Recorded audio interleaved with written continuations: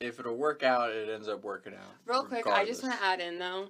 A few weeks ago, again, we discussed this when you and Maurice were talking about the exchange. Yeah, at the you bar. fucking friends. But we ended up at 149 together.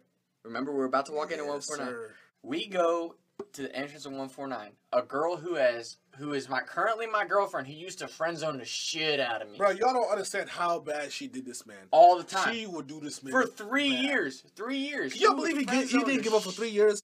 I did. After I for kicked 3 years. Your boyfriend's ass when I was blackout drunk with Maurice. But I just want to throw in there, this man ghosted me after that night. Okay. So, and I did not know that until I started dating Tom. So, we end up at 149. And the girl that I'm trying to get with, she's talking to this fucking pussy. Oh, shit. This kid. Oh, shit. So, I grabbed it. So, Stacy's walking out. She says hey to us. I kissed her on the cheek. Homeboy that she's with doesn't like that I kissed her on the cheek. So, he looks at me funny. And as soon as he looks at me, I grab him. Right. And Maurice grabs his other shoulder. We slam this motherfucker up against the wall. It's all part of my plan. I was upset. Like, this man, That kid was a bitch, though. He was. He was a pussy. He left me that night. He was like, bye. Let me bring something for you right now.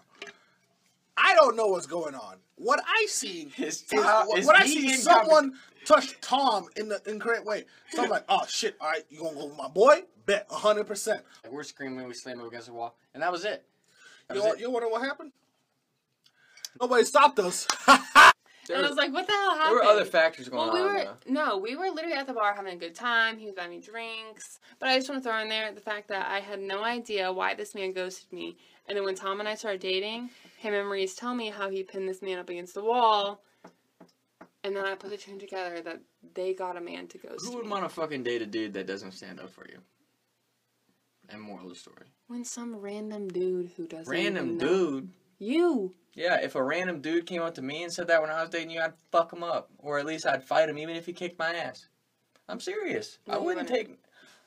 Bullshit. I wouldn't run away to mommy. Because I wouldn't go get in my fucking Uber and leave you. I would be like, I don't give a fuck. I'm dating her. I would say something. I'd have a spine about it. That kid fucking ran away like a little pussy. Sure. That's what happened. Yeah, but moral of the story. Facts. I didn't know... At Luke Winovich. Facts. I didn't know why this man ghosted me. And turns out it was because Maurice and Tom harassed him at the bar.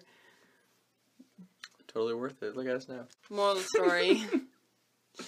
Tom has now ruined 2 of my former relationships. Which is why she picked me. I was option 3. And 3 always wins. It's like Alex Cooper. Call her daddy. Ha!